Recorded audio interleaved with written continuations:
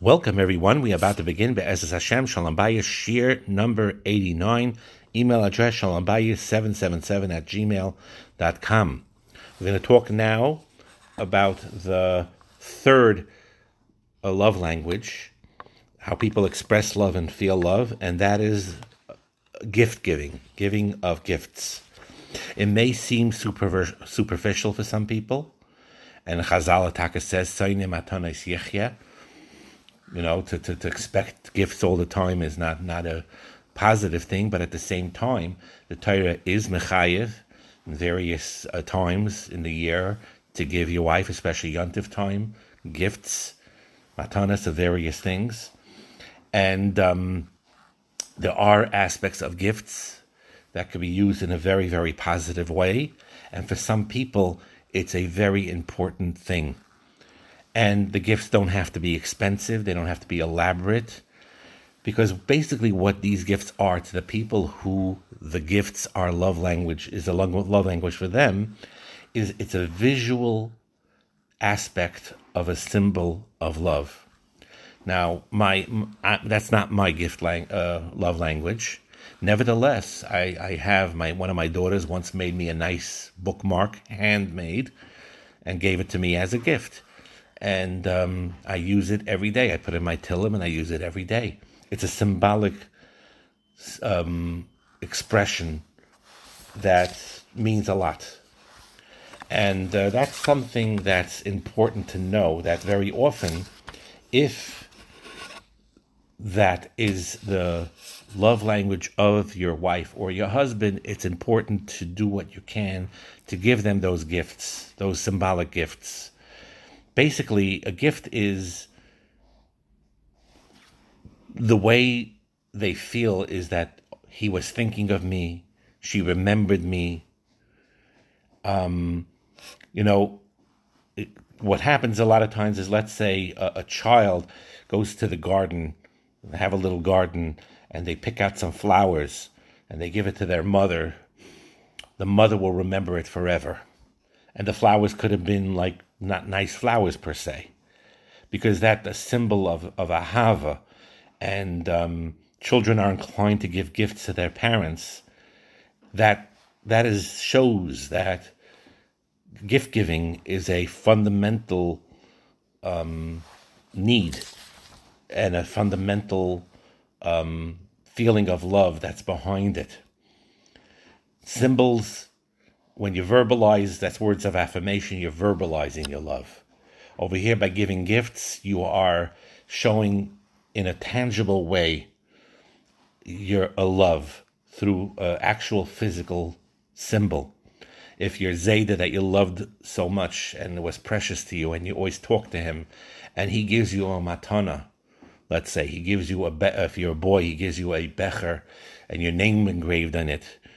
And if that Zayda was very, very special to you, you're going to use that becher always and consider that becher precious. It's only, it's a becher. But your Zayda gave it to you, and he gave it to you with such a ahava, and he was thinking of you when he gave it to you. It creates a special meaning. The same thing also with a girl. The Zayda gives a granddaughter a necklace with her name engraved in it. And he gave it, and they were very close with each other. And he made sure to handpick it. She may have not liked exactly the way it looked, but she knows that her Zayda was thinking of her when he had it engraved, and thinking of her when he purchased it, thinking of her when he gave it to her, and she'll wear it always. And for some people, these visual symbols of love are even more important, are bits of importance to them, and for some people not so much. So, if you have a wife that's critical and unappreciative of the gifts that you give, then it could be that with that particular wife, gift giving is probably not her primary love language. Where, sometimes if you get a response like, why did you spend so much money on this? Or I don't really need this. And if that's a constant thing, then you know that that's not the love language. That doesn't mean you shouldn't on occasion get something, but still, that's not her love language. And again, these gifts do not need to be expensive. If a person could afford it, he buys a beautiful card, he buys some beautiful things that are, that he could afford. But if he cannot afford it, then you could make your own card for free, or you find these gifts that are not expensive and you can give, and it'll mean a lot to your spouse. And you look for gifts that are comfortable purchasing and making and finding, and something that you think your wife or husband would enjoy. You don't have to wait for a special occasion. Yes, because I'll say that Yom Tov is very special in order to give gifts, but any time to show your appreciation, you give the gifts. Now, if you're a spender, if your habit is to spend money, then it will be probably easy for you to purchase gifts for your husband or wife. But if you're a saver, if you're like fiscally conservative, so to speak, then what happens is you may feel an emotional resistance to spending money as an expression of love. But I want to tell you, if your wife or your husband, if receiving gifts is their love language, and they feel great about the fact that they received a gift from you, then even if I'm not saying you should, go beyond your means. Of course, there's budgets and all of that, and you have to be responsible. But at the same time, you have to a little bit break your habit of saving and investing money, which is a good habit, by the way. But nevertheless, if this is your spouse's love language, then you go out of your way and break that habit and go out and buy that gift. Call it Shalom Bayis money. And you will see that if that is indeed her love language and you give her those gifts, she'll reciprocate that love back to you. Another concept of gifts, and this is a little bit subtle, but there's an intangible gift called a gift of self. Gift of self means that you're present when your wife needs you or when your husband needs you. This has nothing to do with quality time of what we spoke about in the previous year, where you're actually communicating, or words of affirmation, just being there. So, for example, Chalil should never happen. If a husband or wife is sick in the hospital, they have to go through a procedure, whatever it is, then the hospital for 2-3 days. You should know that one of the giving of a gift is giving of yourself. For people who their love language is gifts, if you're just simply present and you're there for her by just being there, and she feels comforted by the fact that of your presence, that you're near her or that she's near him, that is also a gift. When you took off time and just to be there, physical presence is a gift. And if that's your love language, then you have to express it for your spouse. And if the physical presence of your spouse is important to you, you need to verbalize that. Dr. Chapman brought a story there that what happened was that the husband said, the husband told him as follows: when my mother died, my wife's supervisor said that she has to be back, go to the funeral, 2 hours, whatever. You have to be back at work in the afternoon. And again, this is, and my wife told the supervisor that she felt that her husband needed her support that day, and she would have to take off the entire day. The supervisor said, if you're gone the whole day, you may lose your job. And my wife told the supervisor, my husband is more important than my job. And she spent the day with me, the husband. And that day, the husband says this, that day I felt more loved by her than ever before.